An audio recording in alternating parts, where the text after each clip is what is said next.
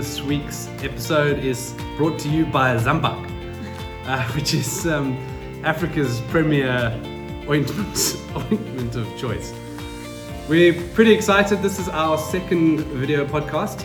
If you haven't listened to our first podcast series, which was Women in Travel, please do go and check out the series. It's available on Apple Podcasts and on our website at inspiringafricantravel.com and wherever else you find your podcasts.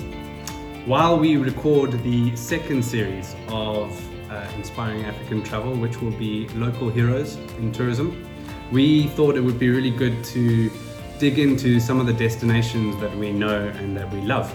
Today's podcast is going to be a relaxed, casual conversation. It's actually our first series of what we call Inspiring African Experiences. It's a chance for us to share what we love about the destination, and the idea as well, if we can, is give you some tips and ideas and some little known facts about the area.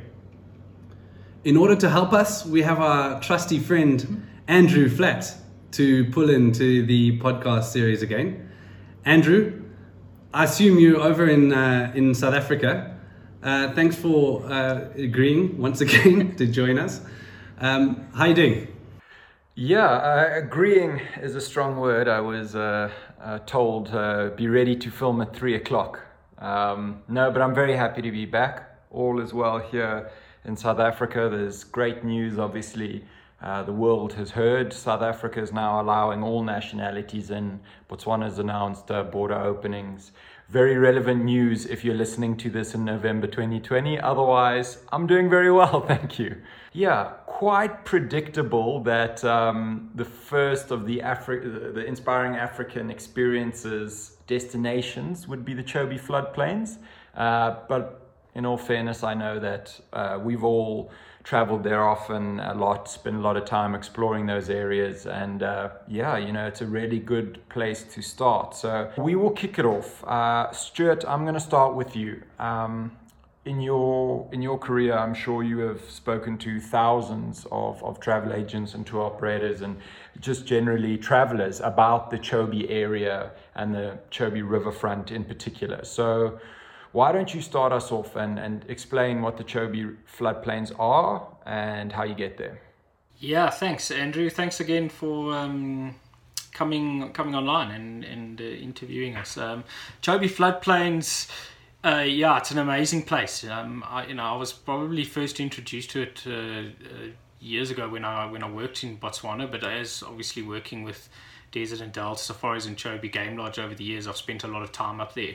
The Chobe floodplains really it's a very beautiful area. It's an amazing section of the Chobe National Park, just not that far in from the park gates, and it's basically just a really big open floodplains, which obviously in the flood seasons mostly covered in water, but obviously as the water levels drop on the Chobe River into the drier seasons, the floodplains kind of emerge out of from the river, and they just create this magical place for people for wildlife to graze and feed. It's an incredible place. The elephant interactions and the elephant sightings along those floodplains are absolutely magical.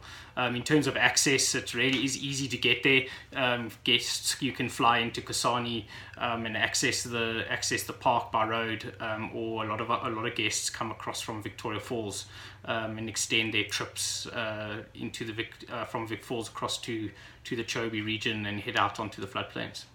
Jules, when did you first experience the Chobe floodplains? You've been traveling to Botswana for a number of years now. What was that sort of first experience like, and what did you think of it? So the first time I came to Botswana was in December 2016 to visit, and that's where James was living at the time. So it was a very exciting experience. I remember we would go every evening after work to the floodplains and have a look, and every little thing excited me, like even just looking at the dung beetles, just rolling their dung was exciting. There was so much color. The floodplains were green because it was in the middle of the rainy season. So you had all these different shades of green. Yeah, it was just beautiful. Not to mention the rosy-throated longclaw, which is obviously the most exciting animal to be found on the Chobe floodplains. And we did see it when we first went out there. Yeah. It's quite a rare bird, and it's quite prolific out on the floodplains as soon as summer kicks in.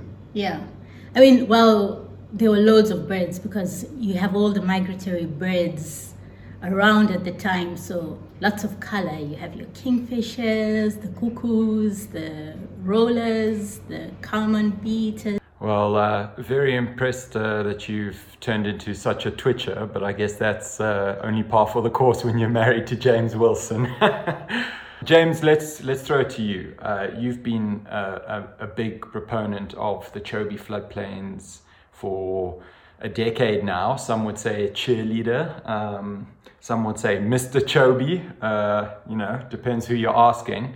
Why is that? What is it about them that's so special to you, and why do you feel the need to tell people about it and to sort of educate people on this area?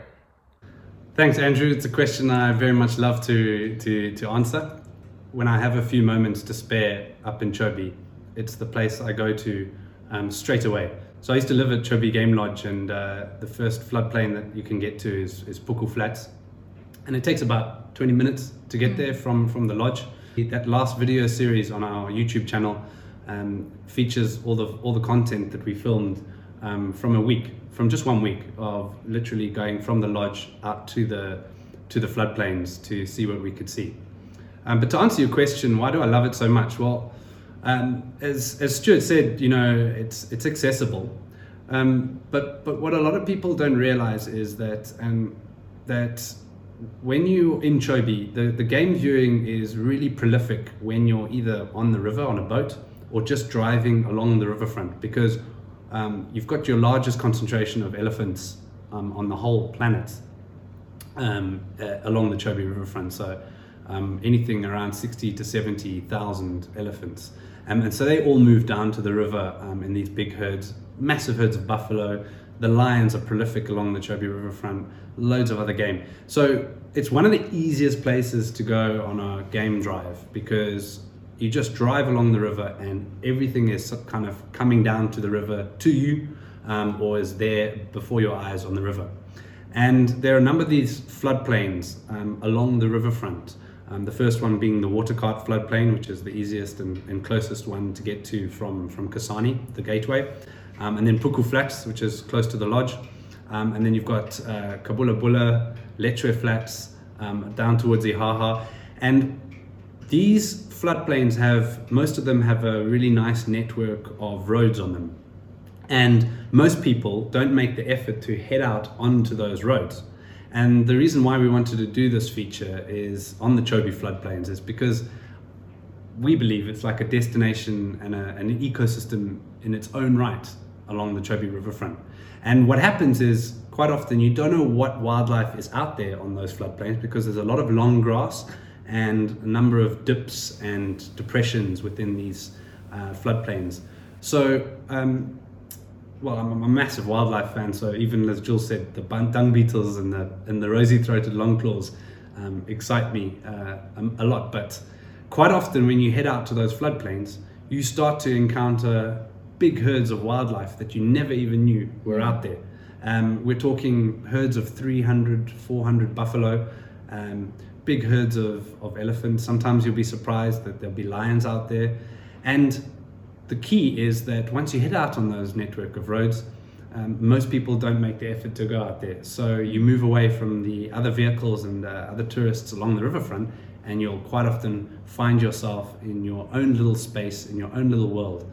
And yeah, who doesn't like open grasslands? It's a real African. I always just feel the moment you're out there, you feel this is Africa, those open savannas and grasslands. And yeah, right now you've got summer storms rolling in and colors and greenery, like Julia was saying. And then in the dry season, in June, July, August, September, you have harsh golden colors from the grass and lots of dust and big herds of elephants, and it's dramatic. So I hope that in a nutshell answers why I love the Chobe floodplain so much, and why we wanted to feature it on this podcast, is to give people a little opportunity to learn a bit about them, where to get to them from, and why you should head out there. Yeah, I think you made a very good point to say it's a destination in its own right, and what I think is, from my point of view, the way it's very important to get the message across is that this is a destination within a destination. You know, the Chobe Riverfront and the Chobe National Park are such renowned areas for wildlife and for the landscapes, and the accessibility is huge. But to be able to say, hey, there's somewhere you can sneak away and get to within this destination itself, that's really cool. Well, I love the green season in Botswana for many reasons. First, as I mentioned earlier, it's just full of song and color. With all the migratory birds, with just the different shades of green. The animals look much healthier because they have so much to graze on. You have little ones, so you have all the impalas having their offspring. It's just, they all look so happy. Like if you look at the ellies, it's almost like they have a smile on the side of their face, so just all that. I think it's such a beautiful time to come and visit. When you look at the skyline, it's full of drama, with the thunderstorms and stuff and the cloud formations. So your sunsets and sunrises are just epic. And literally it is the happy season. So that's the green season, which is our summer. And that runs from around about now, November or December, all the way through January, February, March, and into the beginning of April. A lot of the misconceptions I think people have is that if they come to Chobe that time of year, the Chobe floodplains won't be prolific in terms of numbers of elephants and wildlife.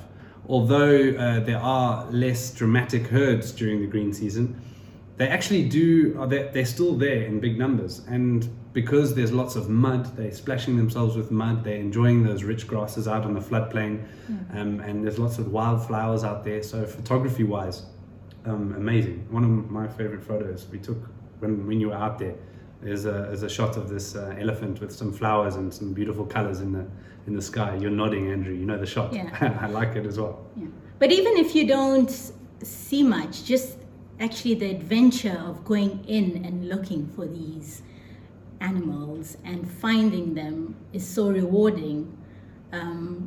So it just makes for an exciting experience, really. And plus there's, even without going out onto the floodplains, there's so few travelers out around during the green season that we've done many a drive where in January or February where you go out for the day and you don't see one single other vehicle for the whole afternoon.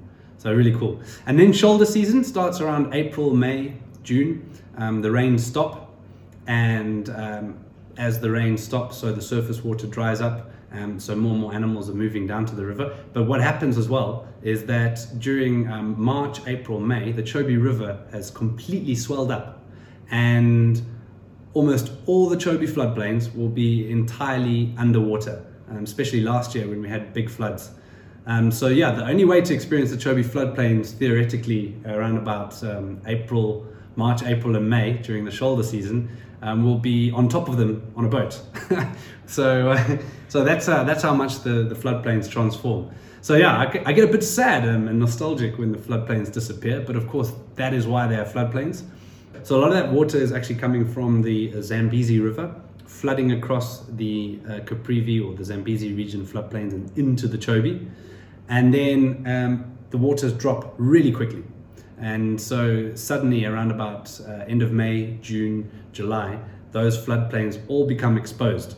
And with it, the water birds follow that receding waterline as it goes down, and they have an absolute field day because they're picking up all the mollusks and the exposed fish and the crabs, and they go berserk. So you'll flocks and flocks of white-faced ducks and herons and storks and you name it. So the birding just goes explodes the water birds along the river. And then the dry season kicks in. So those grasses then grow from those floodplains on the Chobe floodplains, and then it becomes a haven for all the big game who are coming out from the very, very dry Botswana Chobe National Park and are desperate to feed off those grasses, those rich grasses. So during July, August, September, exploding with life once again. So when is the best time to go out into the Chobe floodplains? Well, difficult to say. You take your pick, which you prefer. Stuart, we are going to throw something your way now with your helper. Talk us through the best way to experience the Chobe floodplains. In fact, I want to hear it from Aiden. Aiden's been on the Chobe floodplains. He was, no, not the floodplains. He spent some quality time on the boat. What? Bye, boy. I'm going on the boat, Nene. I'm going on the boat. Shame.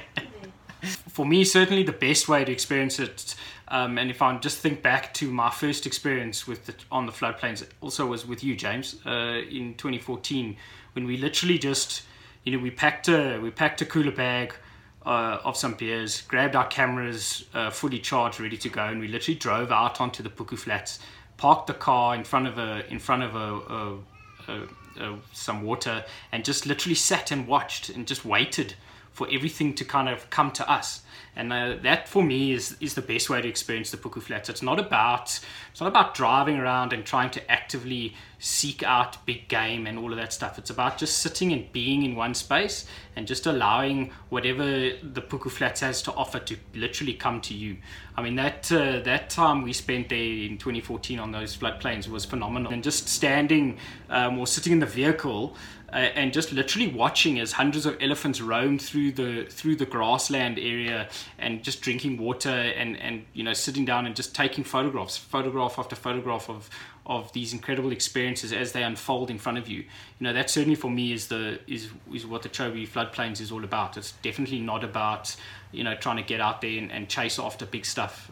You just literally let it unfold and you kind of take it in, and that's actually when you experience Africa as what it really is and what it should be. You just kind of take in those moments and enjoy it for what it is. Just don't forget the beers or the wine or whatever it is you drink, because it's magical out there. Stuart, I'm going to ask you to give me a quick summary of your favorite experiences and what you would do if you could be sent to the Chobe floodplains right now. If I was right there right now, I'd just literally jump in a vehicle and go and find a spot on the floodplains, probably the Puku Flats, one of my favorites. I'd just go and sit there and just sit there quietly and wait to see what comes my way. Jules, same question to you. Favorite experience, that's a tough one, because every season and every time you go to the floodplains, it's different. But I would just say, I just love that when you go onto the floodplains, just seeing how the ellies are so relaxed and they come up so close. I've never actually seen it before, where they come and you almost feel like you can touch them, and just being surrounded by them is usually quite exciting, and I enjoy that. It happened last time. We had one come right up to the vehicle. You feel like they're almost going to touch you. And that's one of my favorite things on the Chobe floodplains. James, come on, give us your answer. We know that you've been dying to tell us what your favorite Chobe floodplain experience is. Yeah, that's really tough, Andrew. And I actually have nothing prepared, even though this video that we've been planning to record for so long. So off the bat, I'm going to go with a green season experience, since it's green season now and coming into summer. And I'll openly admit I got quite badly stuck out on the floodplain. So the rains had been quite significant, and I was on my way to find the black kukal, which is a really cute bird. It's a black kukal, which is it makes a very gentle sound, and I picked it up. It's a whoop whoop whoop whoop whoop whoop, and it was quite far on the other side of the floodplain. So I thought, I can definitely get there through this mud, and I got stuck. And fortunately, a friend of mine, Rex Kelly, had one of his vehicles with guests going past, and they pulled me out. And very, very, very fortunately, once they left me there. The black cuckoo found me, so that was really cool. It was beautiful green. It was rainy, and it's, for me, that is something that's quite special. So one other tip is ask your guide to take you to the Puku Flats stretch point. And it's such a cool area because you can just take your cooler box there. You have the view of the river, the Chobe River, and the floodplains. And it's actually quite nice because you can also see the ellies coming from the river and back onto the floodplains, and lots and lots of water birds there. So, considering I'm running the show today, I'm going to share my experience whether you guys ask or not. I think the one experience I love the most about the Chobe floodplains, and if I could be there right now, what I'd want to be doing is actually from the water. I think there's just something so magical about being on a boat, being on the water, and approaching these floodplains, these massive, beautiful, expansive, open grasslands, and having wildlife come across them seemingly to you. It almost feels like you've arrived and everyone's come to greet you. I just love that feeling of floating up and watching the tree line in the distance, and then you see a herd of elephants come through, and they're all just trudging down to the water to get that first or last drink of the day, and you just sit while all of this it feels like it's happening to you. It's just right in your face, and it's just the most magical experience because you don't feel like you're intruding, you don't feel like there's any sort of animosity between the boat and the animal. It's just this pure feeling of joy, and that experience is, yeah, you can't put it in words really, and I really like that. And I think that's also the lovely thing about the Chobe floodplains. You can experience that, land-based experience, the water-based experience, a lodge-based experience as well.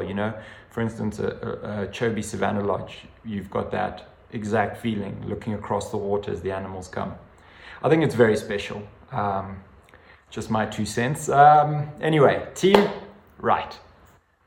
What is in store for Inspiring African Travel next? We've had the first series, which was just fantastic, Women in Travel. We've now had Inspiring African Experiences, which I'm hoping will continue a little bit. What's in store next? Yes, we've enjoyed it a lot, but we realize it's quite a lot of work. So, and especially when we're hooking up with Stu and SA and stuff like that. So that's why we decided to do it in series. So series 2 of Inspiring African Travel will be Local Heroes, and we've recorded half of the episodes already. So there'll be 7 episodes, and some great people. We've got one of the legends of the Okavango Delta, an amazing lady from Zimbabwe who has just a phenomenal story to tell about growing up in Zim and through all the hardships and becoming one of the leading community empowerment ladies. And a great guy from South Africa also who's starting a new game reserve in KwaZulu-Natal. So some amazing people. Can't wait to share that. So that'll be ready, the first episode towards the end of November, we think. And then Inspiring African Experiences will carry on doing it in between series. So next up, Stu and I thought we'd dig into KwaZulu-Natal, which is a place in South Africa we love dearly. And we both grew up there, and Stuart lived there after school, and it's such a diverse province of South Africa, and so much to it, from oceans to coastal forests to mountains to historic culture. Sorry, just to jump in there on the KZN thing, it's going to be quite cool. It's going to be unique because it's like James said, it's what's really awesome about KZN or KwaZulu-Natal is that it's really a destination in one. So from our time living down there, we just loved going up to the coast, going into the wildlife regions or into the mountains and so on. So there's lots of really cool, exciting stories to share. Sue will no doubt have lots to say about KZN. She's a big fan. And then we've also got some really cool guys that we're going to interview about the game reserves, the beaches and everything that's going on there. So yeah, they look after that one. That one's going to be really good. Awesome. Guys, again, thank you so much for inviting me and letting me grill you with my questions. I hope that we've shared some really good information pockets. If there's anything to take from this that I can think of, it's go to the Chobe floodplains whenever, wherever sort of thing. But we really appreciate all the work you guys are doing. Obviously, to be able to share this with the world is fantastic. There's a lot of people who take great value from your podcast and hopefully from these video sessions as well. Why don't you all just give us a little last taste of Chobe and what to keep an eye out for, and then say cheers. What is one last thing about Chobe? Yes. I can say something more. I can say one more thing. Go for it. Just for James, we'll let him say. Well, my tip for the Chobe floodplains: make an effort. Go out there. If you don't see anything out on the floodplains, drive across that road onto the floodplains. I guarantee you'll be treated with something special. But if you see a silver Prado Land Cruiser in the distance, just leave me alone there. I'm following the game and the wildlife there, so leave me in peace if you don't mind. Yeah, thanks a lot, everybody, and see you next time. Thanks a lot, guys.